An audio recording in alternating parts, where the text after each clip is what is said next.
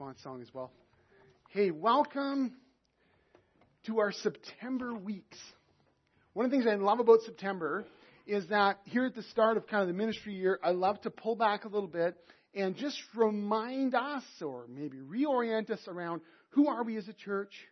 What are we all about? Where are we going? What are some of the focus areas of this year? And so that's what we're doing for these few weeks. But to start us off, I've already voluntold some people to come and help me. So Brendan, Maddie, and Abby, if you would come up, because we've got a little game to play. All right. They're going to have to decide. Now, you guys all thought this was communion, didn't you? No, it's not communion. I've got under here 3 games to play. All right, there we go. We've got ping pong, chess, and tug of war. Now, Brendan, you got pick which one would you be the best at? Against them? No, just you. Which one would you be the best at? Chess. Oh, did you hear that? All right, chess. Okay, Brendan, come over, stand here behind the chessboard. That leaves, I'm sorry, ladies, but which one are you going to pick now? You can't pick chess. I suck at ping pong. So tug of war it is, Abby. Maddie, that means you're a ping pong player. All right, so here's what we're going to do. We need you guys to cheer these people on. So, Maddie, I'd like you just to play ping pong by yourself. Okay. And, Brandon, if you could go ahead and play chess by yourself. And, yeah, just roll out the cord over there. We're all going to watch you tug of war by yourself, too. Come on, you guys aren't cheering them on. This is awesome. Come on, yes. All right, awesome. Woo! This is great. How's the tug of war going, Abby? Now, okay, let's pause for a moment here. How much better would this be if they were playing against each other? Slightly better? Slightly? Brendan, you're not sure? You still might lose? You're not sure. Okay, that's good. You guys go sit down. There are some things you just can't do alone. You just can't enjoy a game of ping pong alone. It's sad. The guy over in the corner with the bent over table back and forth. It's sad. And then, playing chess. Oh, man. Well, we might learn how to play chess on our own, but I hope it's the goal of playing against someone else. At the start of this year, we are emphasizing aspects of our life together, particularly growing and serving, that are things that are best done together, not alone. That to really be the body of Christ on the mission that He's given to us, we've got to go together. As the Erickson Covenant Church, we're committed to helping people find and follow Jesus. That's our mission, and it's clear, and it's compelling, and it's the reason we do what we do. But it's also very challenging, because in order to accomplish the mission that Jesus has given to us, we need to be a certain kind of church. We need to be a particular kind of people. In order to help people actually find and follow Jesus, we must be maturing followers of Jesus who are fully committed to His mission. If we aren't growing in Christ, we can't really help others follow Him. If we aren't committed to the mission of Jesus, we won't help others find Him either. And so as pastors and as leaders in the congregation, we've been praying and we've been planning around this question, this important question. Listen to it. How can we help every person who's part of the Erickson Covenant Church grow in maturity and in commitment to the mission of Jesus? What do we need to do? And after a great deal of conversation and discernment, we landed on 2 primary actions that we want everyone to take who's part of the Erickson Covenant community. Here they are. First, we want everyone serving on a ministry team. We actually believe that it's only by serving together as the body of Christ that we were able to fully grow up in Christ. And that through service, our passion for the mission of Jesus increases as we see God work through us and work in the lives of other people. And so last week we highlighted 6 ministry areas, and we did something that most of you loved and some of you hated, which is we made you stand up and move around the building to hear from these 6 different ministry areas about what they're up to and what some of the opportunities are there for serving. I'm happy to tell you that over 85 of you signed up for ministry teams this year, and more of you have been signing up. And some of you weren't here last week, and we don't want you to miss your chance because, it's as critical. It really is for us as a community. So at the back info hub, there is more information, and we encourage you to check that out after the service. But the second action we believe that everyone needs to take is this. We want everyone to engage in some kind of community Bible study, some kind of community scripture engagement. This is crucial, and this is going to be the focus of my message today, the importance of being together in God's Word. I'm drawing today's challenge from two primary scriptures, both of which are printed inside your bulletin. Okay, so I will not have it on the screen, but it's in your bulletin. One's found in Colossians, and one is found in 2 Timothy. The first one in Colossians. Colossians is a companion letter to Ephesians, which we studied all summer together. Both were written by the Apostle Paul. And so Colossians, actually, when you read through it, it rings a lot of the same bells as Ephesians. And it would have been read to some of the same congregations. Some of the same Christians would have received those letters. Here's what Paul says to these Christians right toward the end of a longer section on practical Christian living. He says this. Colossians 3:16-17. Let the word of Christ dwell in you richly, teaching and admonishing one another in all wisdom, singing psalms and hymns and spiritual songs with thankfulness in your hearts to God. And whatever you do in word or deed, do everything in the name of the Lord Jesus, giving thanks to God the Father through Him. It's Colossians 3:16-17 from the English Standard Version.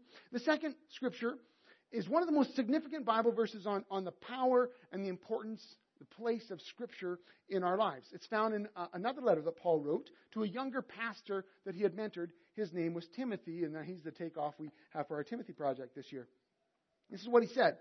After reminding Timothy of the central role that Scripture had had in his own spiritual formation as a follower of Jesus, he said to him, all Scripture is inspired by God and is useful to teach us what is true and to make us realize what is wrong in our lives. It corrects us when we are wrong and teaches us to do what is right. God uses it to prepare and equip His people to do every good work. 2 Timothy 3:16-17 from the New Living Translation. Let's just take a moment this morning to unpack these verses. But here's where I'm going. This is the main point of my message. I hope you hear this. If God's Word isn't dwelling in us, and I mean us, plural, because that's what the original was. If God's Word isn't dwelling in us, then God's mission won't be moving through us. God's activity through us depends on God's activity among us. Unless we, as the Church of Jesus, let the Word of Christ get down deep inside of us, inside of our lives together, inside of us as a community, we will not grow into maturity as God's people, and we will not be equipped for the mission of Jesus to save the people that He loves. God's Word then takes primary place in us as a community and in our life together. That's why we gather every week to hear God's Word preached, because we believe that there's power in that. And we don't make any apology for the place that Scripture and preaching has in our community. I make apologies sometimes for how long it goes, but if you were here last week, you missed the shortest sermon you will ever hear from me. Thank you very much. But it's also why we encourage Scripture reading and discussion. It's why we are pushing for community Bible studies. We believe that our personal and our corporate life is founded on the rock of Jesus' teaching, so that we can withstand difficulties as they come, and so that we can continue to love people who are far away from Jesus. You see, trying to fulfill God's mission to help people find and follow Jesus without letting God's Word shape and transform and equip us is kind of like inviting people into a journey that we ourselves have never traveled on, which might be fun, but there's no guarantee we're going to actually show up. It's like trying to teach something to someone, but we've actually never learned it ourselves. It's like helping someone paint a picture that neither of us have ever seen. Letting the Word of Christ dwell in us richly is not about just growing big heads and filling them up with a bunch of information or jargon or big words to impress your friends. It's about being transformed and equipped from the inside out so that our life together is actually God's invitation to others. You know, as an Evangelical Covenant Church, we are that. We're Erickson Covenant Church. We're part of the Evangelical Covenant Church. We talk sometimes, especially in our membership material, we talk about 4 things that kind of characterize us as a church. That we are a biblical, devotional, connectional, and a missional church. And you kind of hear elements of all 4 of those today. But the 2 that we're really focusing on today is that we're a biblical church, where we're committed to helping know more about who God is.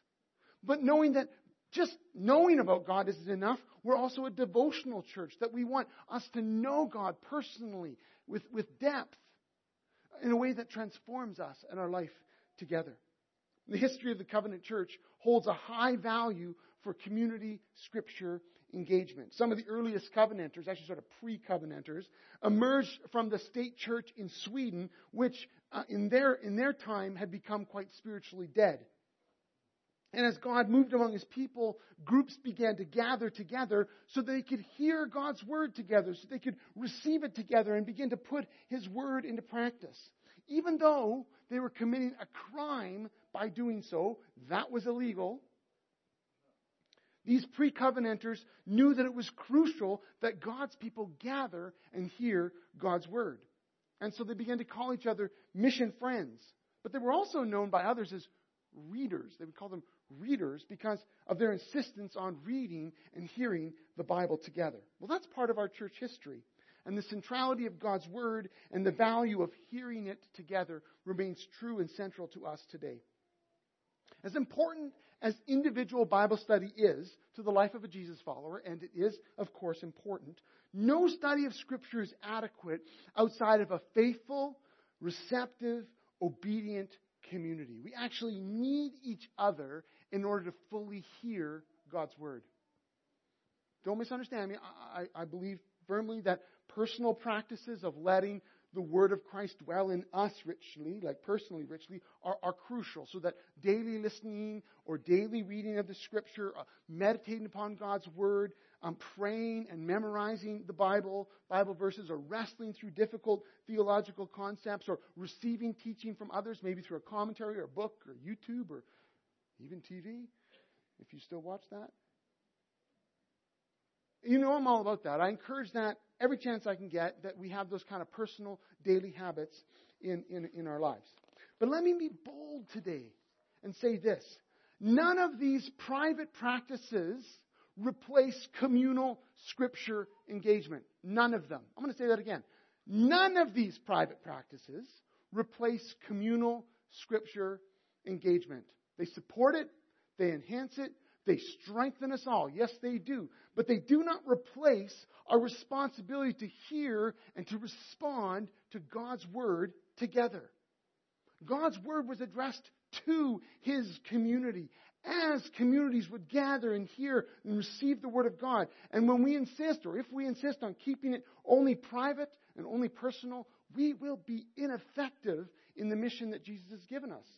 We'll actually end up being disobedient to Jesus and open to a bunch of crazy, false, or at least debilitating ideas about God, about life, about ourselves, about the truth. In many ways, it's kind of like a great NHL team. I'll let you decide which NHL team I'm referring to. Oh, shoot. What's the goal of a hockey team, an NHL hockey team? What's the goal? Please, what's the goal? To win what? Oh, to do that. That's the goal. I think this was something about his epic beard, believe it or not. But let's not distract from what matters. So what do individual players do to increase their chances of winning as a team? They exercise personally. They hit the gym hard. They hit the ice even harder. They practice their stick handling drills, even though they've been doing it since they were barely able to walk. These kids had skates on already, right? They do nothing but drill, eat, sleep, drill, eat, sleep. Play the occasional golf game. Drill, eat, sleep. But why do they subject themselves to such rigorous training? It's not just so that they're healthy and strong, though obviously they are. It's so that when they practice as a team, they have so much more to contribute to the team. And then when they gather together and play against other teams, their chances of success to accomplish the goal of the team is so much higher. Here's what I'm saying. The disciplined practices of the individual players support the higher pursuits of the team. And that's how our engagement in Scripture is supposed to work. our private personal practices are not simply so you can grow stronger spiritually, though you will.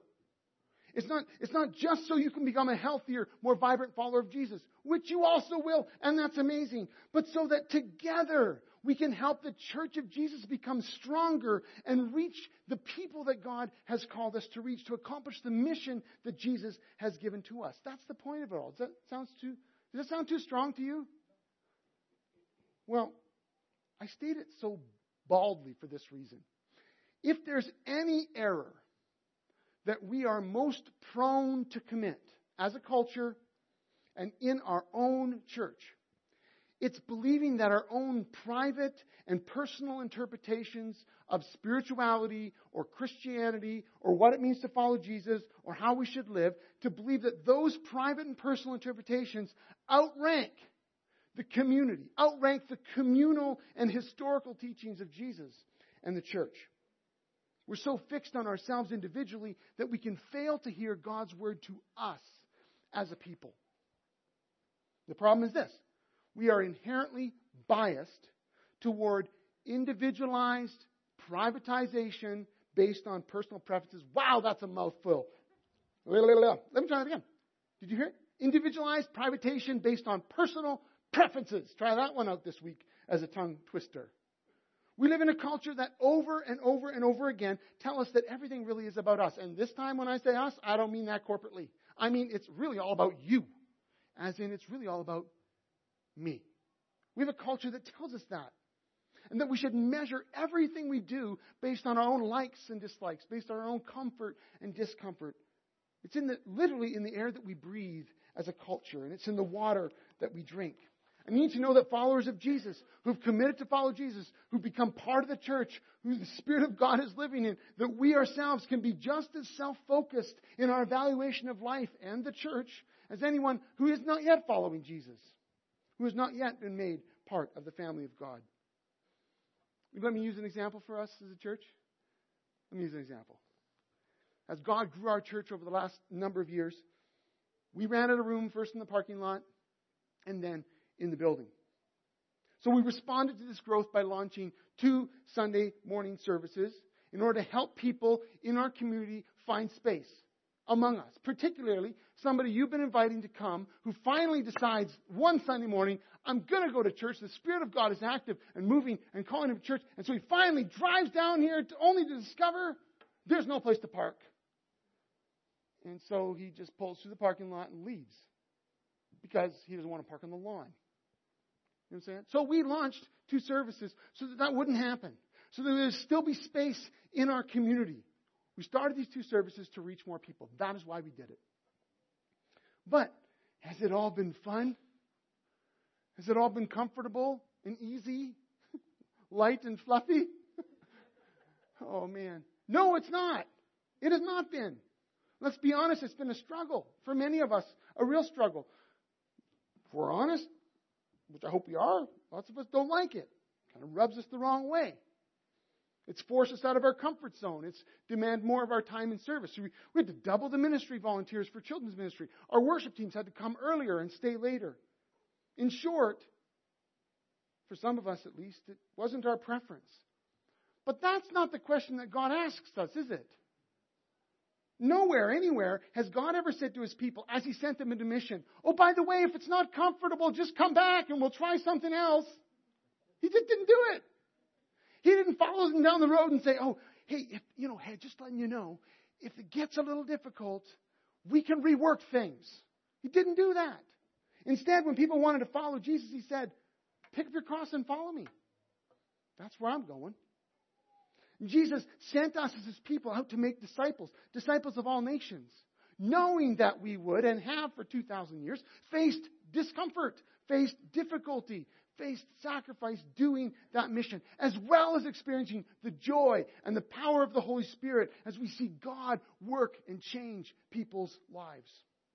And so launching 2 services was not comfortable, but it was a critical way that we believe we need to make more room in order to reach more people, to help more men, more women, the men and women and children in your lives throughout the week, the ones that God had called you to reach out to invite to Alpha, to pray for, to love on, so that we can reach those people and help them find and follow Jesus. That's our mission. Which is why I was so proud of you, so proud of us as a community, when we would acknowledge the difficulty, when we were honest about, wow, this is going to be a real stretch for us, and yet we still then launched him. We launched the 2 services because we knew that our preferences should never determine God's mission. Did you hear that? Our preferences should never determine God's mission. We reach out to who God calls us to reach. We make whatever sacrifice God calls us to make because lost people matter to God. Mission before preference. But that's hard for us. And the reason why I bring it up is because it just shows us again how we're swimming in a culture, powerful cultural currents that want us to evaluate everything, including church, by personal preference rather than by God's will. And so, here's how I see it.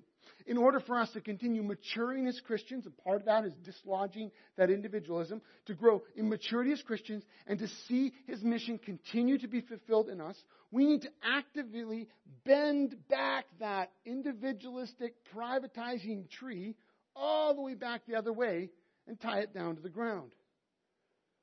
We must emphasize, maybe it may feel like sometimes, overemphasize, and relentlessly and intentionally pursue our core need to be together in Scripture.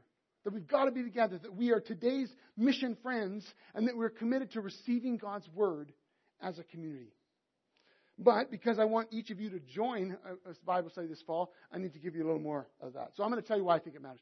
I'm going to give you 5 reasons why I think community Bible study is better than private Bible study. Now, you know I love private Bible study, right? Oh, yeah, you know that. Talk about it all the time. Here's 5 key advantages that community Bible study has over a private Bible study. First, community Bible study safeguards against individualism. We read in Colossians, let the word of Christ dwell in you as a community, plural, richly, teaching and admonishing one another. Now, I've already talked about our bias toward individualism, our need to combat that. I won't go on and on. But let me just point out here in this verse that we are called to actively teach and admonish one another. And that admonish word is kind of a mixture of encouragement and challenge wrapped into one. And that this is a community exercise. This is a game that cannot be played alone. How would you admonish one another by yourself? Right? And what's more, when we hear God's Word as a community, when we're actually facing each other in the same room and God's Word is open between us, we're much more likely to hear its application to us as a community. That when we're reading and hearing and studying, discussing and praying God's Word together, it helps safeguard our individualistic tendency to just read it as somehow all about us and only apply it privately. That's the first one. Second, community Bible study helps us hear different perspectives. And this is the one another piece that I want to emphasize. We've already heard it. When we receive God's Word together, we take the opportunity to wrestle through its meaning together. And when we do that, we hear new perspectives on what God is saying. Perspectives that will challenge some of our assumptions, some of our ideas, some of the things we've just thought were true, but maybe aren't. We'll also have an opportunity to bring them up and help others who maybe are holding some things that aren't so true as well. I'll talk about that a little bit more in a minute. One of the great advantages of the kind of Bible study that we're moving toward and we're offering more and more here in the community, sometimes it's called the manuscript Bible study method, sometimes it's called inductive Bible study. It's a close reading of Scripture where we take out God's Word, we print it on paper so we can interact with it more, and we spend time really listening to see what is in God's Word. We observe, and then we really open it up for questions and try to figure out what it means. And then together we discern through prayer and through discussion, what is God saying to us as a community? That's the method it follows. It's not only is it helping us grow, but it's helping us grow leaders. And when we sit around a table together and we really are able to hear from one another, to hear different experiences, to hear different perspectives, it's an incredible experience in growth. Some of us have held things for a long time that have never been challenged, have never been brought out. And when we come together, we're able to grow together. We need one another. Third, community Bible study provides correction. I've already alluded to this. Correction to poorly conceived ideas or, frankly, sometimes just outright error. Paul said to Timothy, all Scripture is inspired and useful to teach us what is true, correct us when we are wrong. You know, when we submit to one another in Scripture study, we're able to challenge and correct in a spirit of grace and with kindness. We're able to challenge and correct and sharpen each other's understanding of who God is and who we are. Many false teachings come from private interpretation. And there's a healthy correction that happens when a church, as a community, submits to being in God's Word together, letting the Holy Spirit speak to us as a community.